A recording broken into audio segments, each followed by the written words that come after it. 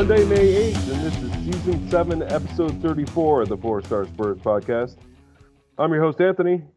With me this week is Tommy. What up? Lucas. Hello. And Sam. Hey, how's it going? Well, I want to start the conversation today. It's a bit of a holiday today, so I wanted to wish everybody Happy VA Day, I'm going to call it. No, I'm not talking about the Veterans Administration or Victory in Asia Day.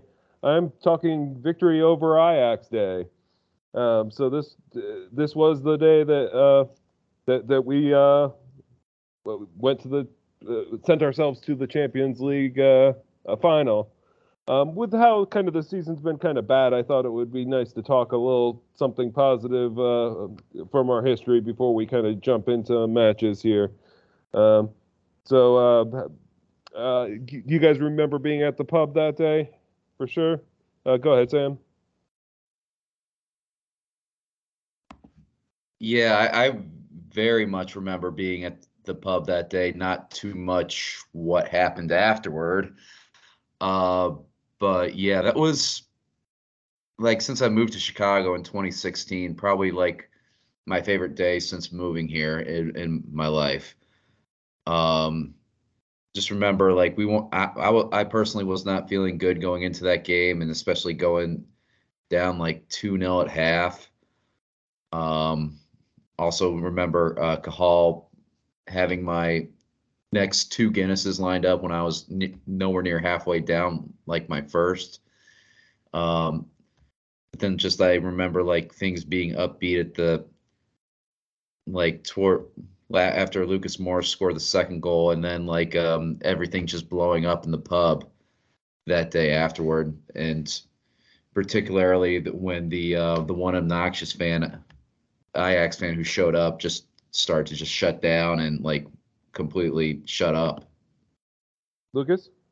Yeah, no, it was. I'll go one further. I'd say that's probably the best day of my entire life, let alone being in Chicago for the past 2 years. That was, without question, probably the best day of my entire life. But it was probably one of the strangest game experiences because you went into it with such hope. We lost that first leg at home, but it wasn't like we got blasted. We only had a 1-0 loss, so we knew it was it was the hope that kills you. So you had that little bit of belief that we could actually get it done that day. And then to have that kind of damaged right off the bat, I think it was within the first 5 minutes, De Ligt buried that header off the corner. And it was just, you started to kind of lose hope. And then by halftime, you still wanted to believe, but there was really nothing really that we weren't playing in a manner in which would cause you to believe.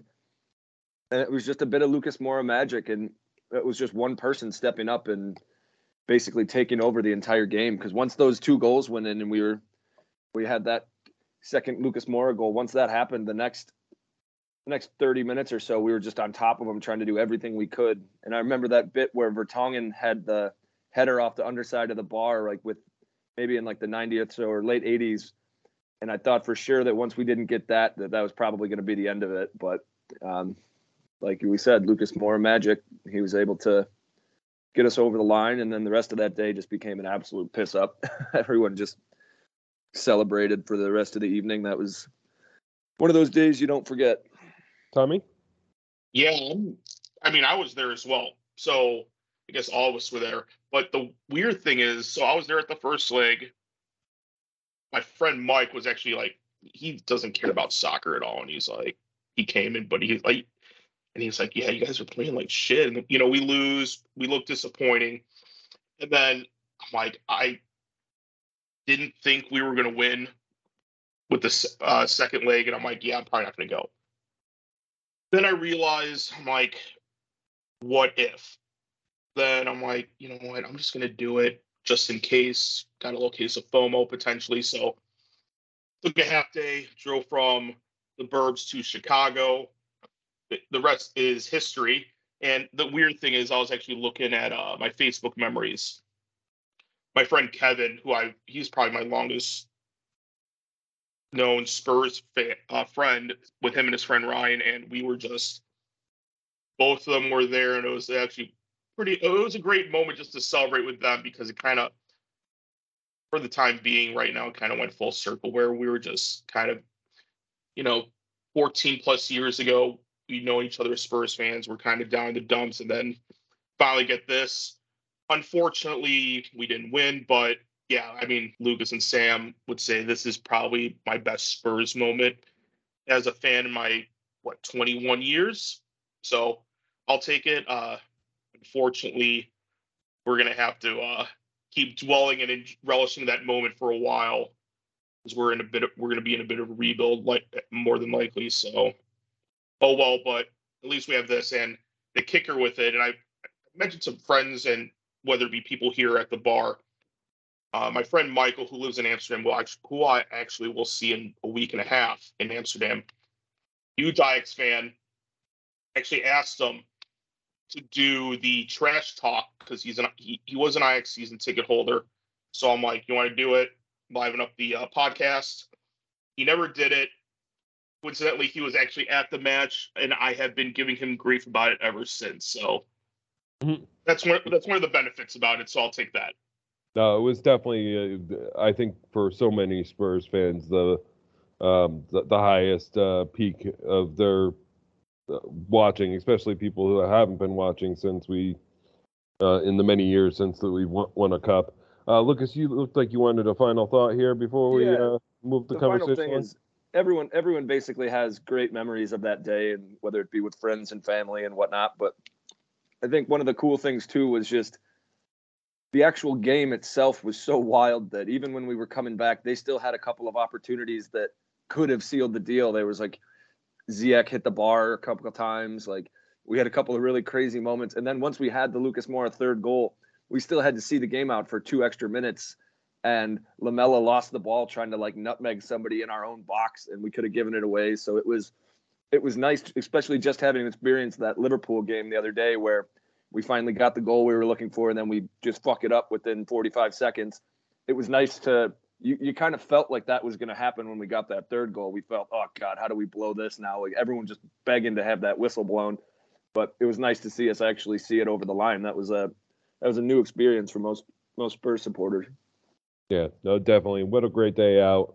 It will always hang in my mind as one of my fondest memories as a Spurs fan for sure. But let's move the conversation along. So I want to talk a bit about this past weekend's match. So we took on Crystal Palace at home. And Brian Mason came out with a completely different type of lineup. And there was players that haven't been available in a while, in Emerson Royal and Ben Davis seemed like he was back fully fit. Even Basuma made the bench in this one. So a little bit promising changes. And I think a lot of us were kind of questioning what formation is this going to be when we saw that lineup come out. Tommy, you want to start the conversation? Yeah, I was actually when I saw the lineup, I was like, all right. I mean, everybody knows how I feel about Eric Dyer. He's been inconsistent of late, albeit not the worst in terms of inconsistency compared to others, but he got benched, so I was like, okay, this is actually kind of interesting. Then I see Emerson Royal come in. He essentially took Romero's spot. Romero shipped it over to the center back, or true center back.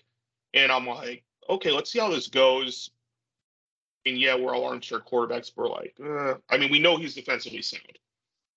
But I feel like Ryan Mason actually kind of took a page out of Pep, where Kyle Walker and Gareth Southgate, where Kyle Walker would sometimes play the right center back. And I thought he did great. Ben Davis, we know he's not the fastest guy, but you know what you're going to get out of him. I think he did great out of that back four, or playing the left wing back. Pedro Porro, though, I thought he was immense. That cross was insane. And I mean, with Richarlison coming in, starting, I mean, I think he looked better. I don't think he was great, but I'm always actually very pleased to see him get a start. But overall with the match, I felt that we won 1-0, but Crystal Palace were not. It didn't look like they were actually in danger of. We were in danger of giving up that goal. Forster got the clean sheet. I wish we scored more goals, but based on the shittiness of April. I'll take what I can get. And I mean, overall, I felt like did we dominate? Of course not. But I felt like the team was definitely in control of the game. So, while Benson's probably not going to be head coach or manager, one step at a time, I'll take it. Well, Lucas, this was a pretty tactically fluid formation that we saw, wasn't it? I mean, yes, we were all kind of trying to figure out what the formation was going to be, and even when we started watching it for a while, it took a while to really, what's going on here? What are we actually playing? But I thought that showed a lot of character, just making with a kind of a fluid setup. What do you think, Lucas? Well, I think you kind of hit that on the head there. It was hard to kind of decipher what we were going to actually, what kind of football we were going to be playing and what formation we were even in, which was finally something that was advantageous for us, because if we didn't really know, if we weren't ready for it at all, neither was Palace. So many times in a row have we seen the exact same, like we all could tell you exactly what the lineup was going to be, the exact type of formation we were going to be in. And since we've been doing that these last several weeks, the other team knows it too. So they're able to prepare for it. They're able to line up against us and overrun us in the midfield. And then it makes our back three look absolutely horrendous. I'm not going to sit here and pretend like our back line is a bunch of absolute juggernauts. They're not. We need to upgrade a lot in our defensive backfield, but it's just with guys like Dyer and guys like Romero, how shitty they've been as of recent. It's not because they're horrendous footballers. It's because of the way we've been setting up. And when we don't possess the ball, they get exposed at the back very easily. And so that was really nice to see in this game. We were actually able to contain most of the possession. And when we're doing that, our midfield isn't just losing the ball and immediately having a 5-man rush on our back three. So it was nice to see us actually possess the ball a little bit. We were able to work the ball, get some nice opportunities. It was nice to see us have a lot of corners again. I think we had 8 in the game. That's more than we've been seeing. And for a team like us that has a really good capability of scoring off corners, it's nice to see us use that attacking style to try and earn some corners and create opportunities like that. So I think it was great to have I know it sounds bare minimal, but it's great to actually possess the ball for a little bit and see what happens with these players. And I think we did that really well. Sam? Yeah, I kind of thought the same thing. I mean, just based on recent performances, I wasn't really expecting much out of this game. I wasn't expecting a loss. I was expecting a draw, more or less. But, we came out, we possessed the ball. I thought Royal did a fairly good job of marking Zaha. Not necessarily, wasn't quite how he pocketed Grealish against Manchester City, but he did a fairly good job defensively in that department. I thought Longley made some key tackles in the box, which was really encouraging. We could have played better, but at the same time, it was a different style that was just really refreshing to watch. We could have scored a few more goals, but I was encouraged by the play of a couple players like Royal and Longley, because even though we may not be going to the Champions League, we may or may not qualify for Europe at all. This final month is really important for some players like Longley or Royal, even going to say as much like Charleston and Basuma. Lucas? Yeah, I think my favorite play from Langley was that one in when he actually ended up getting hurt when he slipped and fell and realized that he was about to let this guy in on goal. So he just leapt at his legs and took him out.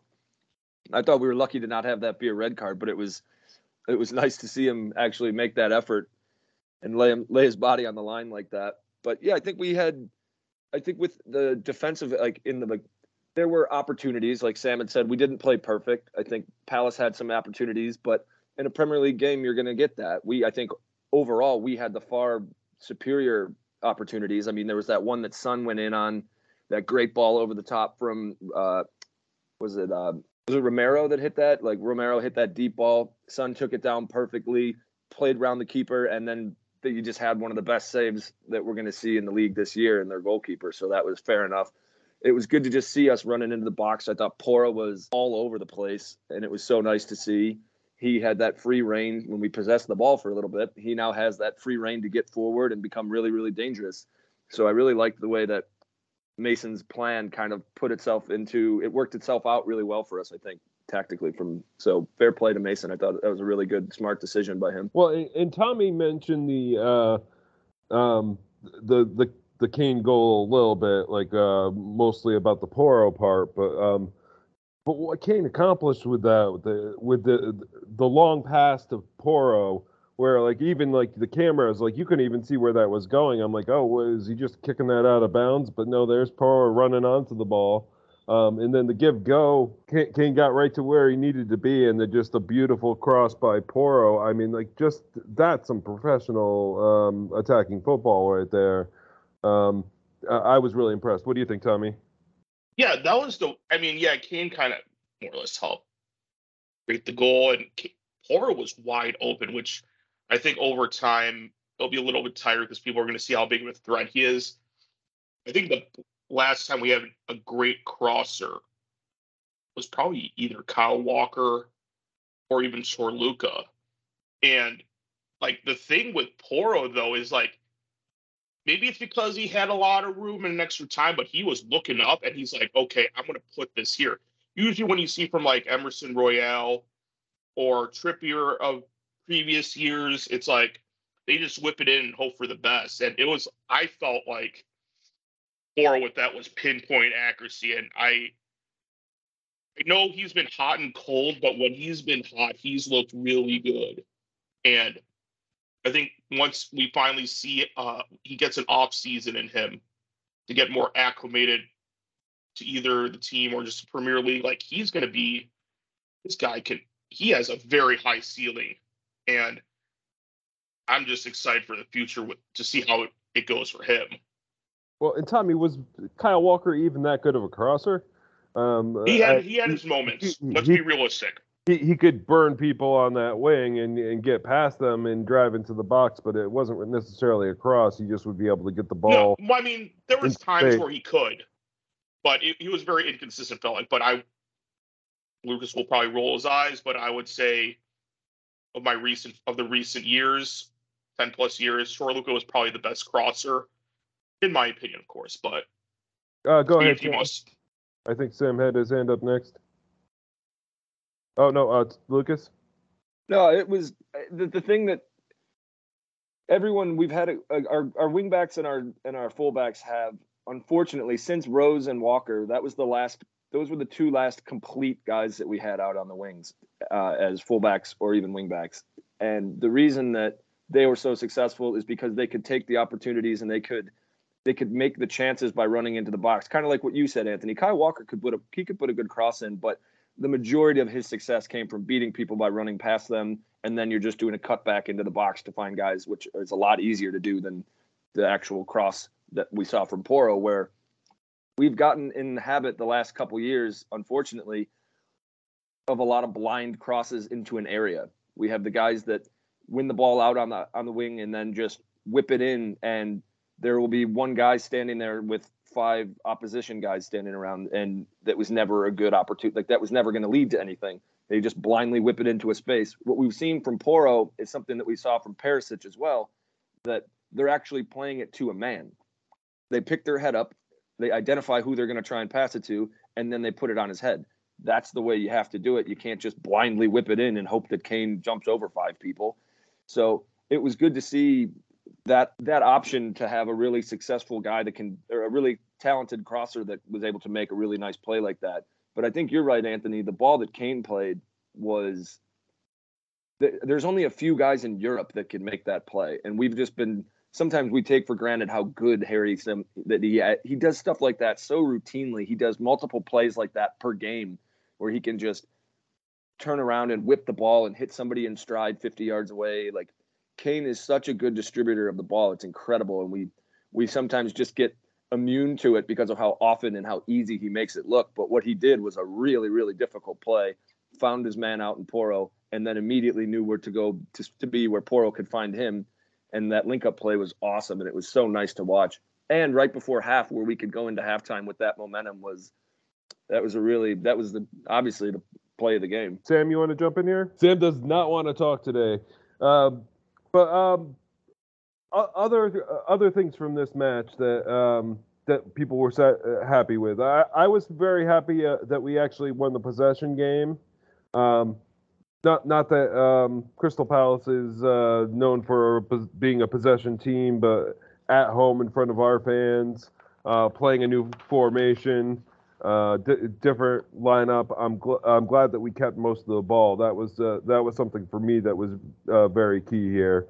And even though we didn't have a ton of goal scoring opportunities, I think our defense was solid, and we still were able to attack in the correct attack without putting our defense at risk, which I think that was key. Lucas? Yeah, and I think one of the nice parts was, yes, Palace isn't as good as some of the teams that we've just recently struggled with, but the ability, like you said, Anthony, with possessing the ball, we allowed ourselves to grow into the game.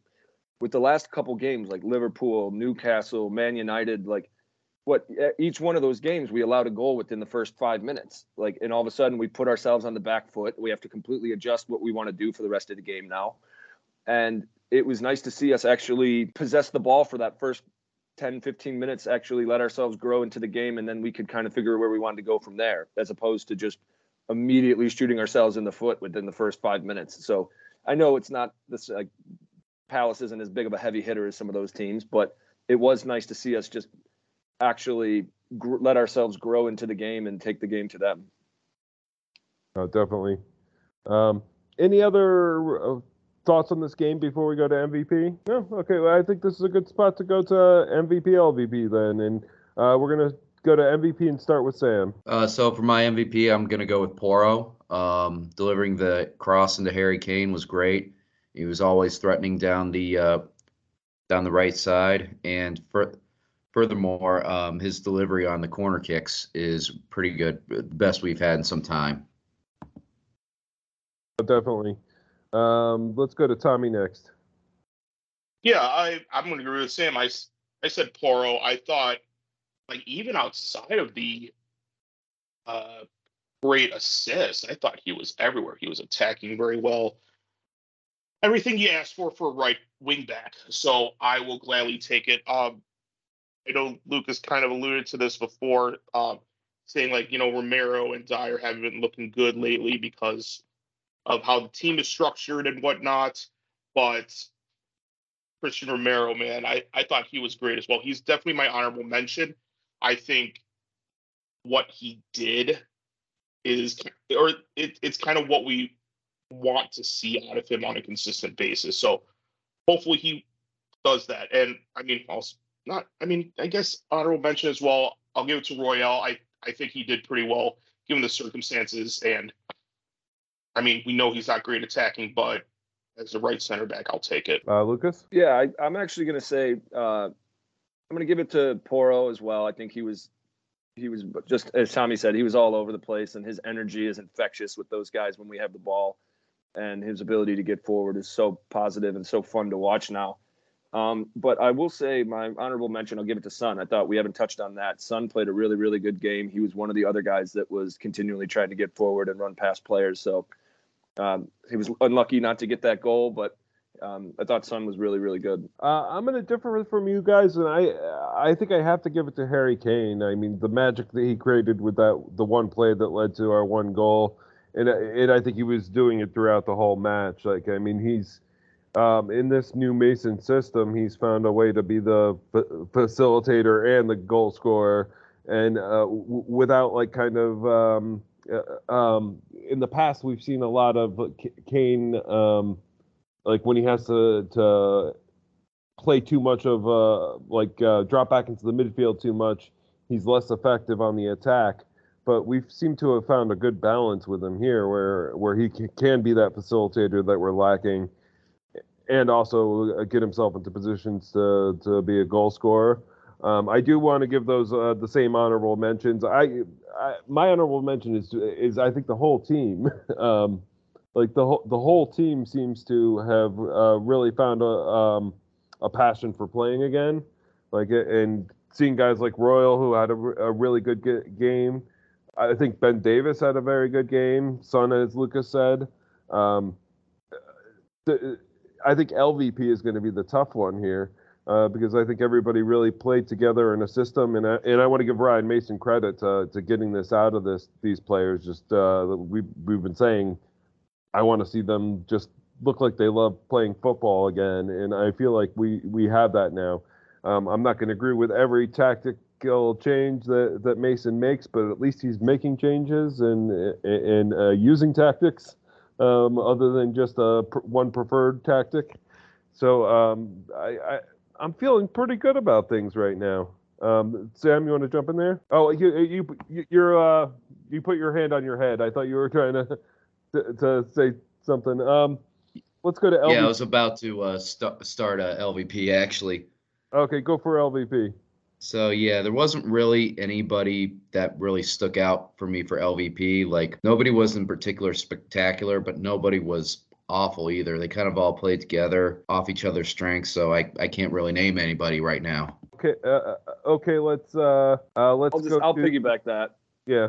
I'll agree because I don't have an LVP. I'll keep it quick. I thought nobody really.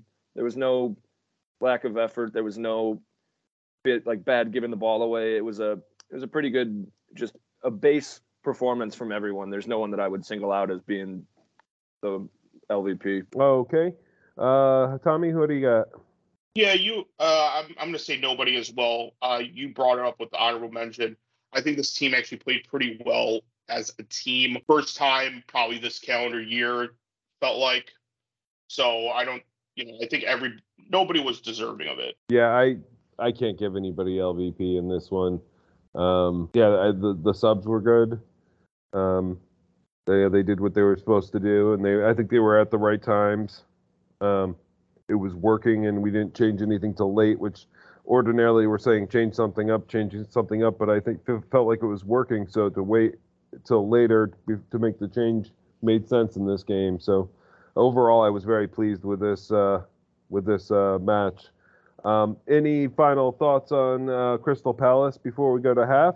Tommy? Yeah, so I know it's Crystal Palace. They don't have a lot to play for. They're mid-table. They're safe. But I don't know. This was good for my Tottenham self-esteem, so to speak. I think that, this is a little too late to push for Champions League, of course. We're not out of it, but we need a few active gods. But at least this is a lot of the players on the team are going to be here next year, of course, because of the we're not going to turn over the squad overnight if we're going to get Nagelsmann or whoever.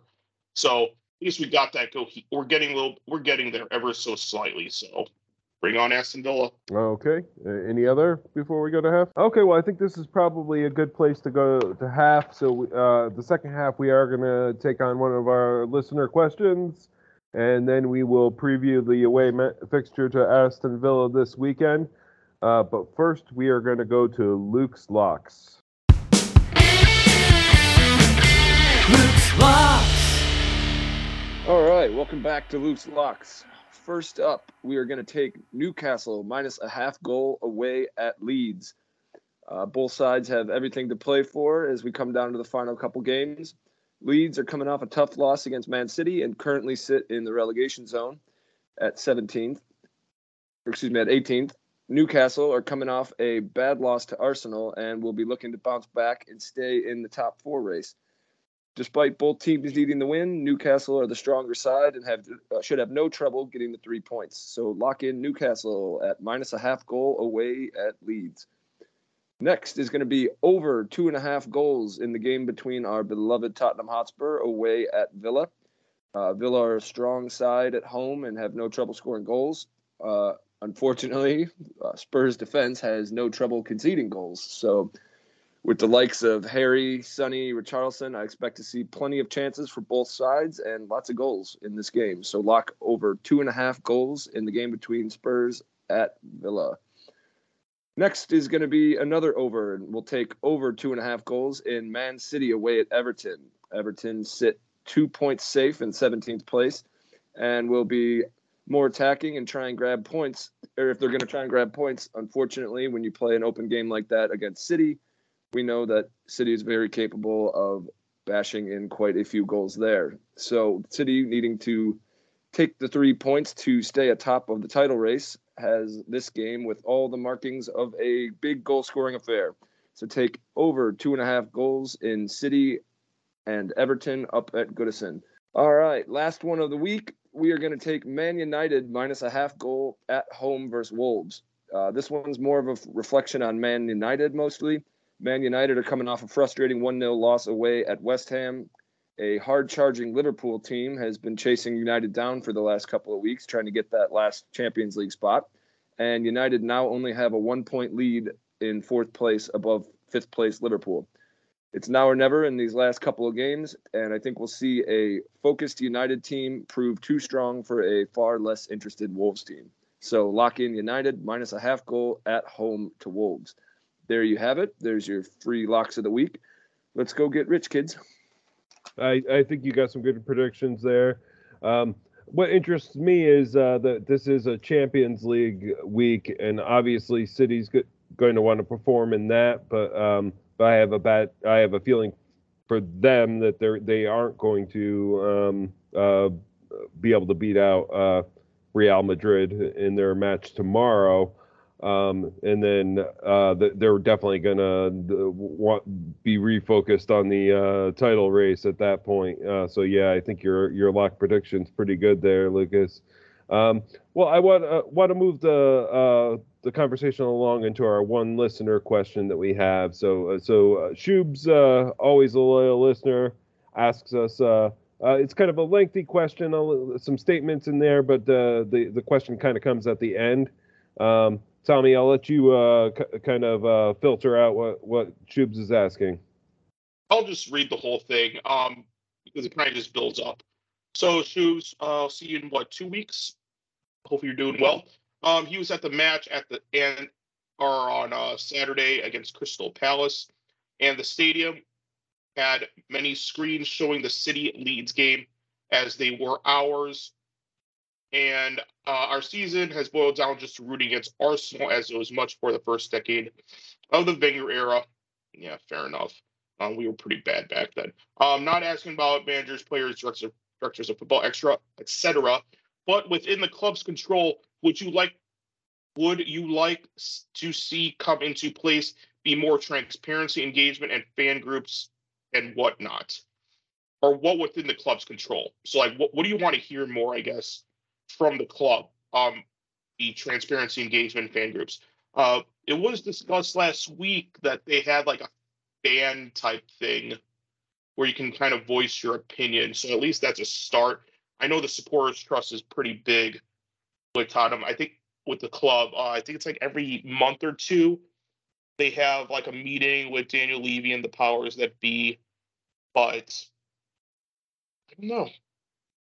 For me, I would say, engagement. I'd increase engagement. You provide a better product on the field. So I think for us, it's just like, what are your goals for the next few years? Are you guys actually going to rebuild? What are you going to do? Break the bank, etc. But Lucas, you had your hand up. Yeah, for me, there's two things in that to unpack. The first thing with how he mentioned that now our season just comes down to basically rooting against Arsenal. It does have an old retro feel to it now that's bang on. That is what our main point of the season is at this point, is to just hope they don't win the league. But at least that's not something we had a bad season. They had a great season. It happens. It just, at this point, that's all we have to look for. It wasn't as we went into the season saying, I hope our only goal is to be better than Arsenal. It's like, no, we had higher expectations and they blew up on us. This was a crazy year. But in terms of the question about what would I like to see, I think you just touched on something there, Tommy, and Shubes touched on the word transparency. I want our goals as a club to be clearly communicated to us as the fans. What is our goal? Are we happy being just a top 4 team and hopefully see how things go, but our goal every year is to just be in the top 4? Are we happy just saying our only trophies that we care about winning are the League Cup and the FA Cup? Are we saying, all we care about is maybe finishing in a European spot?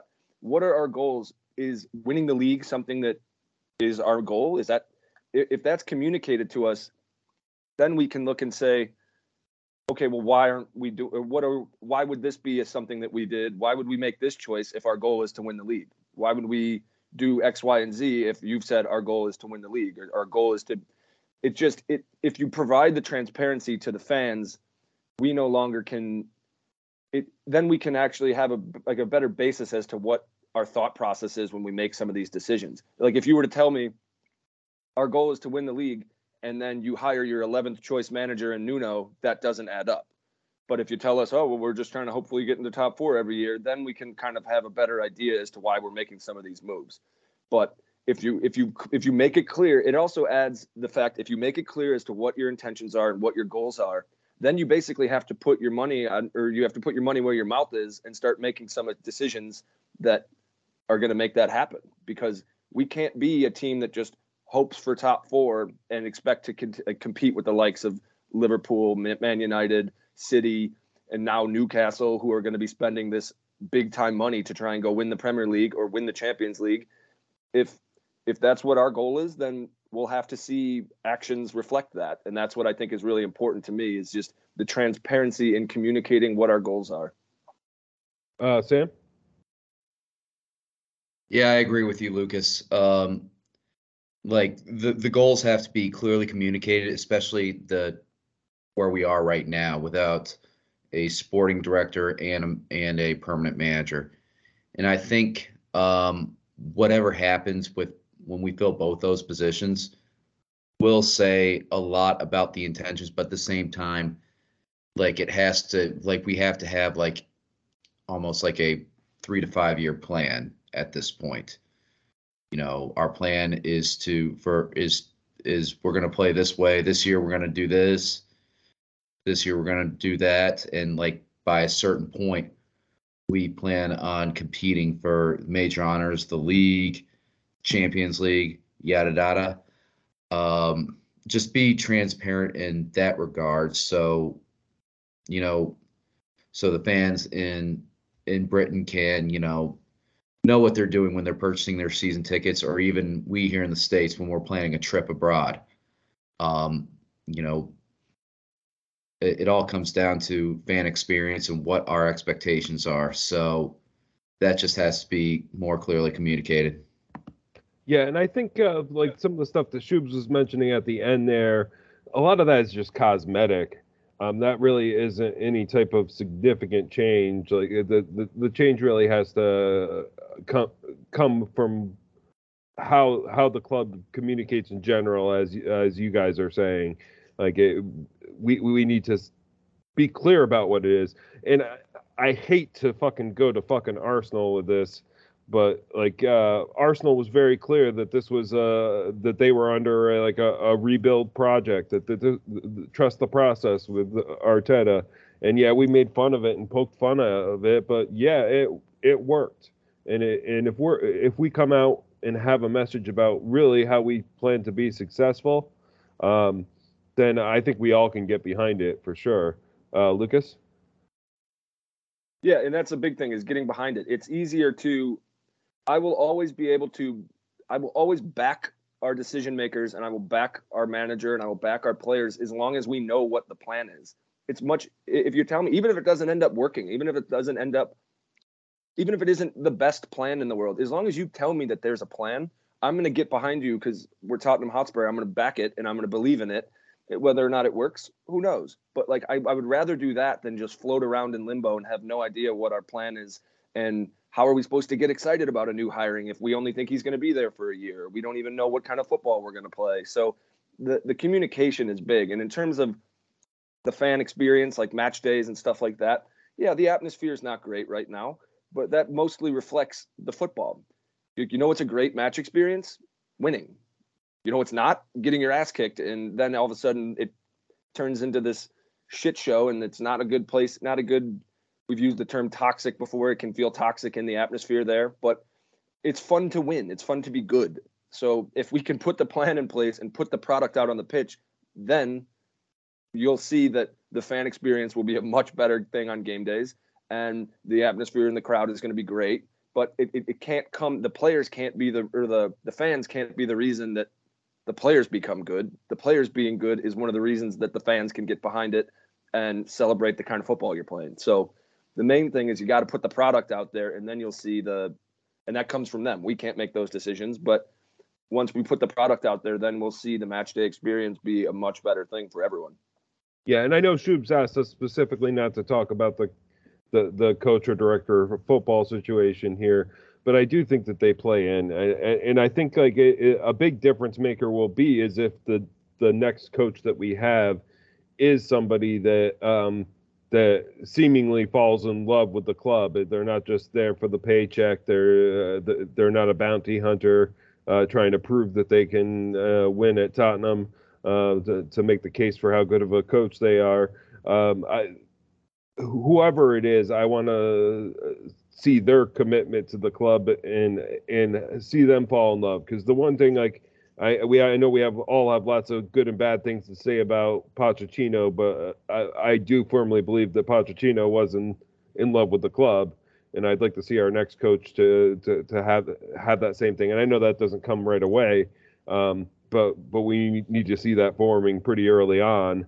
And it can't be an adversarial relationship between the coach, the director of football, and the club. It needs to be a partnership, and I think that will go a long way to what Shubes is talking about here with fan relations. I think this was an excellent conversation, but I do want to shift the conversation into our match this weekend. So this weekend we will be taking on Aston Villa away this Sunday, and currently, Saturday at 9 a.m. Currently, Aston Villa is in 8th place in the league with 54 points. That's 16 wins, 6 draws, and 13 losses. They did lose away to Wolves this past weekend. Prior to that, lost to Man U, beat Fulham, drew Brentford, and beat Newcastle. Their top goal scorer is Ollie Watkins with 14. Douglas Luiz and Watkins both are equal on assists at 5, and Luiz is the top-rated player for them. We did lose to them in January 2-0, which was kind of a frustrating loss at home, and this is the away fixture. But we did beat them our 2 prior engagements. How are you guys feeling on this Aston Villa match? Let's go to Sam first. I'm not necessarily looking forward to it. Aston Villa, they may be a little bit consistent, but ever since they fired Steven Gerrard, they have been, pretty damn good. I think I was walking into the Atlantic right before, God, I forget what match that was, Bournemouth, and I saw them up 3-0 at home against Newcastle. And I was like, oh, well, I'm not looking forward to the trip to Villa Park. But that being said, I do hope I was slightly encouraged by last weekend's performance. I do hope that we can be we can take that and really try to get some possession. I don't think our midfield may get much against McGinn, Luiz, or Buendia. But let's see. If Bissouma was good enough to be on the bench, I hope he can at least start this game, because that would give our midfield a little bit more hope. He's a little bit more forward in possession than Skip and Højbjerg are. Let's see. I mean, I wouldn't be surprised if we won, but wouldn't be surprised if we draw. Wouldn't be surprised if we lost 5-0. But that's why we play the match. And that's a good shot there about Bissouma. I would love to see what Ryan Mason can get out of Bissouma if he's fit enough to play a significant amount of time, because we saw for sure that he was a very different player than he was under Conte when he was at Brighton. So, Lucas? Yeah, I definitely don't think we'll see Bissouma start after a severe injury like that. With only a couple games left in the season, there's really no need to rush him out there and give him a full 90. Especially, this is a guy that we really hope turns into being like a new signing this summer. We have a lot of high plans for him next season, and he's going to be a really important player for us. So I don't think that there's any need to rush him out and risk a potential another injury of any kind. So I would like to see him probably come off the bench and get some like meaningful minutes in maybe the last 30, 25 minutes or so. I think that would be great to see, and it'd be really good for him and his confidence. But I think the main thing for me is I just feel so weird about this game because obviously every time we take the field, you want to win. But with this battle, we're most likely not going to be finishing in Europa because Brighton's 2 points down on us and they have 2 games in hand. So it'll probably be Brighton where we're looking at either finishing 7th or 8th, and we'll be doing that battle with Villa. And it's very strange because the winner of this game will most likely go on to be in that Conference League spot.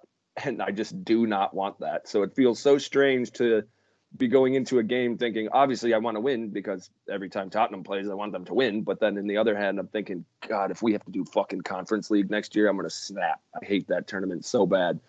And I'm really torn. I hope we win. But at the same time, I'm like, if we were to end up dropping 3 points here and they get all 3, it wouldn't be the end of the world for me. Tommy?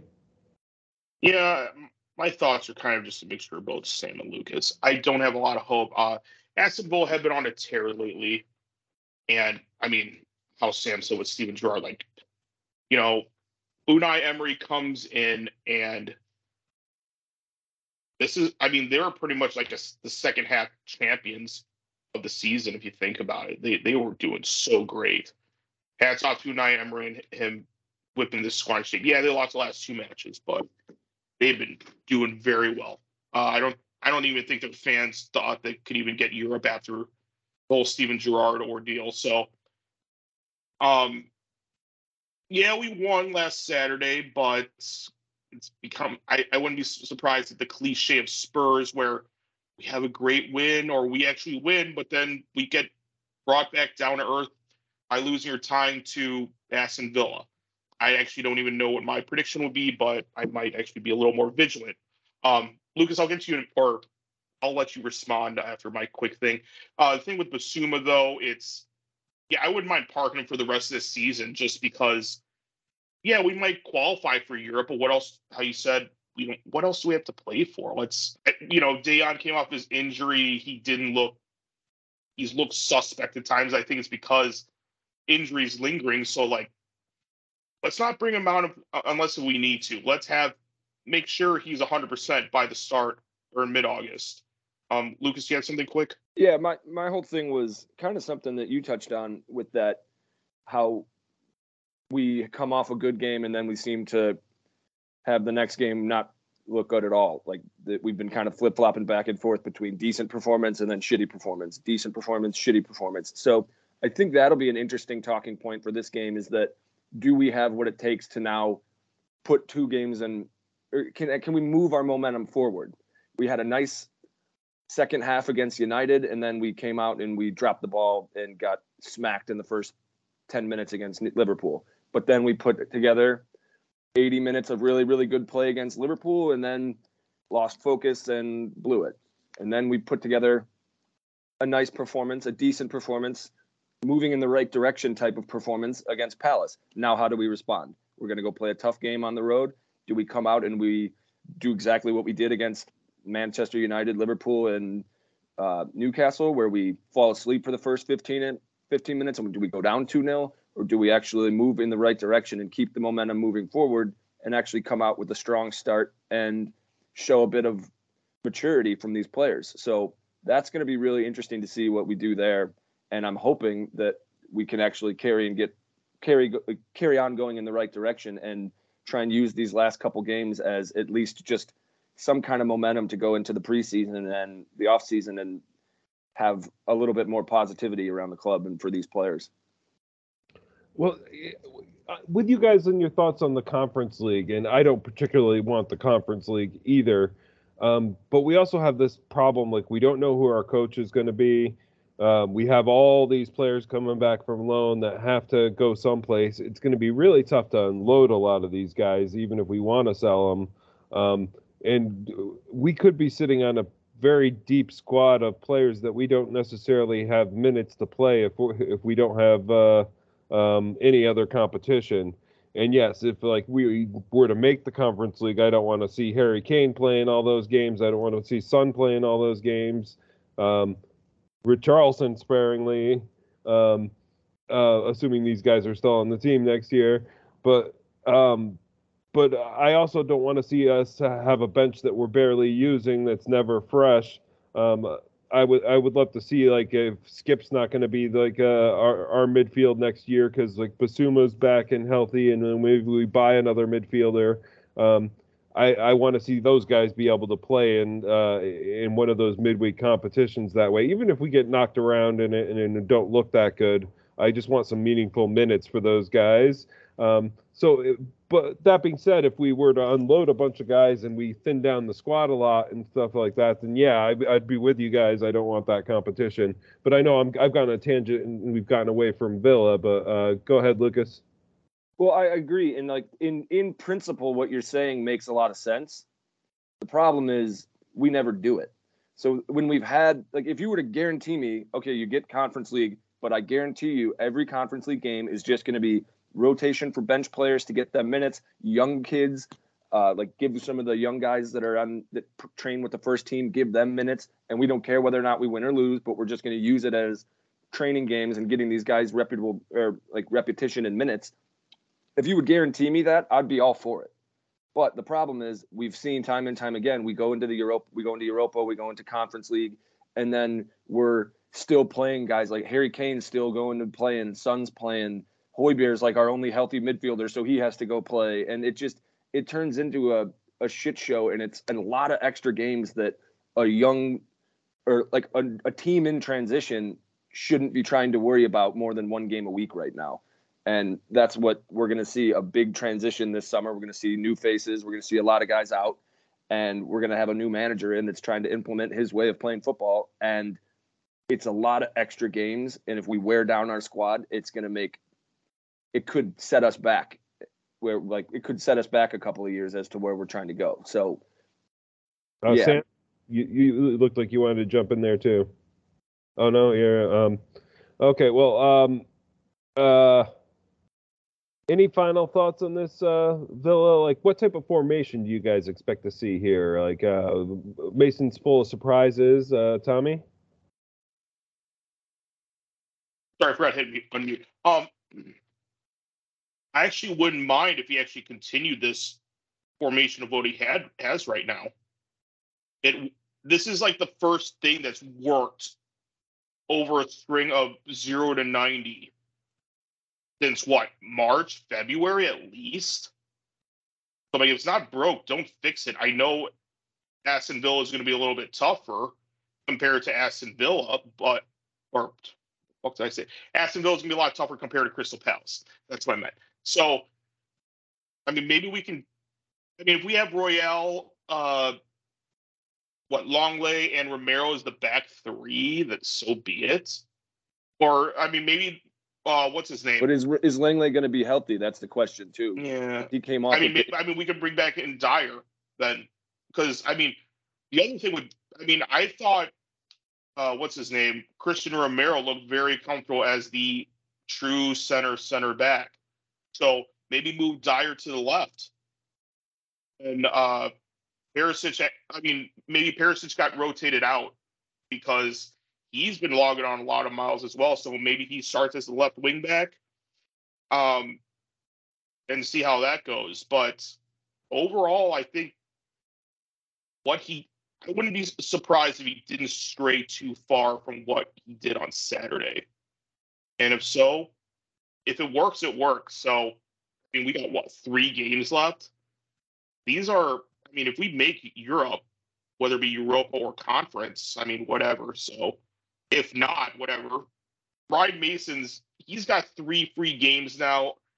It's pretty, I would assume that he's not in contention for the managerial job. This is just to build experience.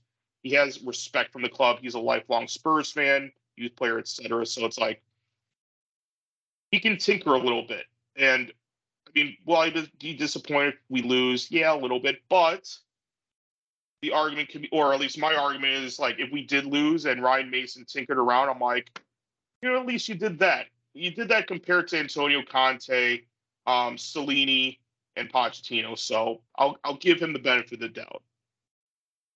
Okay. Other thoughts, Sam? Yeah, I would say just keep the formation. Obviously, Langley may not be able to play. Like it looked like he hurt his shoulder. If anybody's hurt their shoulder before, they could tell you that it sucks because you don't really realize how much you use your shoulder until you hurt it. So I don't expect him to be to play. But might as well just say fuck it, go with it. Worked for us once. We actually look good for once. Let's just do it. Or I would say maybe Mason's Mason seems to be a tinkerer, and like he's going to go with the best possible lineup that he can think of in formation and strategy for the team that he's playing. And he's not always going to get that right, but he's going to at least try something. So I could see it being a little bit different, especially without Langley available. Like that might change things. He might have to move Ben Davis into that position, and maybe Perisic comes back in this one.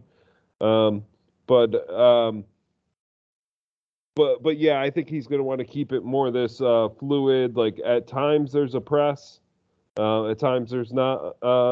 He backs off the press, but it seems to be a planned part of the strategy to press at certain times. And I'm sure he's going to keep that going, and he's going to be focused on who Villa have. So like obviously going to have a good plan for how they handle Ollie Watkins. Yeah, I think that will go into a big part of the setup. But the one thing I've learned with Mason is like I can't predict him, which is refreshing to me at this point. I think this is a good spot to go to predictions. So let's we just heard from Sam, so let's go to Lucas first for predictions. I will say 2-2, and I will say the goal scorers are Kane and Richarlison. Okay, I could see it happening. I hope we win, but Tommy, what's your prediction? Predict 2-1. I don't think we're going to be able to keep. I think Aston Villa is pretty decent, so I don't think we're going to. I think we're going to give up at least a goal. So, goal scorer is kind of the usual. Kane, he's always dependable, of course, and I'll just give it to Son. He's been looking a lot better recently, so let's hope that he gets rewarded with a goal. Okay, Sam. Hold on 1 second. I'm gonna go with 2-2. Go with Lucas, but I think Son's gonna get both goals. Just going off his performance at Aston Villa last year, where he scored a couple good ones where he was just running at their line. I think he can do that again. Yeah, I think we are going to win this. I just got a feeling about it that like maybe Mason has something figured out here. And Mason really wants to show, because Mason does want the job. I don't know that he can win it with these four games that he has left and the ones that he's already coached. But I do think he wants to show that he deserves the job. And I think we could see some creative tactical solutions. I'm going to say 3-1 victory. Pretty convincing against this very good Aston Villa side at their home. But we did last time that we took them out at home, we did win 4-0 under a Conte team, albeit. I'm going to give a goal to Kane, a goal to Son, and I'm going to say a goal to Danjuma. Maybe that's a late one off the bench. Any final thoughts on the week that was, the week that's coming up, just in general about our state of coaching and where the club's at? Who wants to just tackle a general wrap-up conversation? Lucas? Yeah, I think honestly, my last final thoughts would just be, let's really hope that these players can, like I said, show up early and get off on the right foot against Villa. And in terms of the club and the manager and stuff, I hope that I hope that, like right now, that there's behind the scenes stuff that we don't know what's going on, but I hope that the club is taking the right steps to try and get the best candidate in for the job.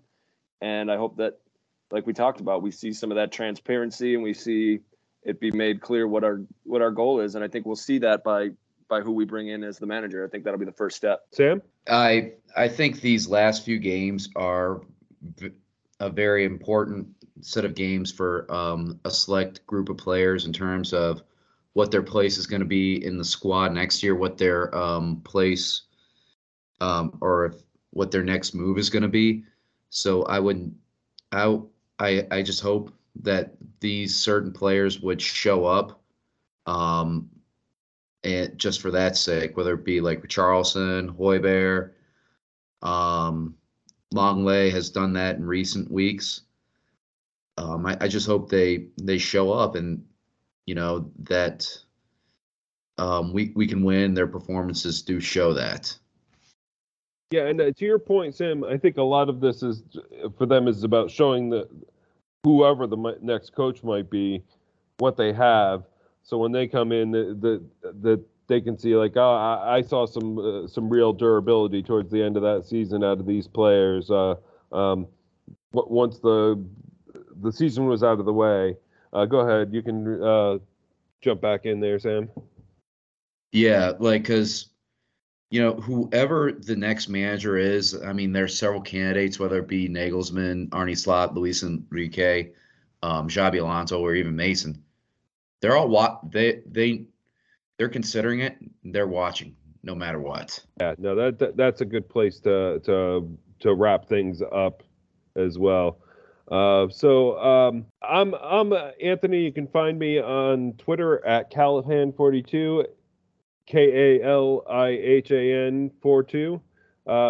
Tommy, where can they find you? I'm also on the Twitter. My handle is Lily White Coys, just the way it sounds. And yeah, hopefully you interact with me. Sam, where can they find you? I can be found at Twitter. I run the 4-Star Spurs Twitter account, also the Facebook page, and you can also find me on Facebook, Sam Mills. Lucas, where can they find you? I'm at Twitter and Instagram, all one word, Lucas Ruske, LUCAS RUSKE. Like I always say, jump on anytime and chat Spurs with me. Great. Well, but I think that about wraps it up. So thank you so much to Tommy, Lucas, and Sam for being on today.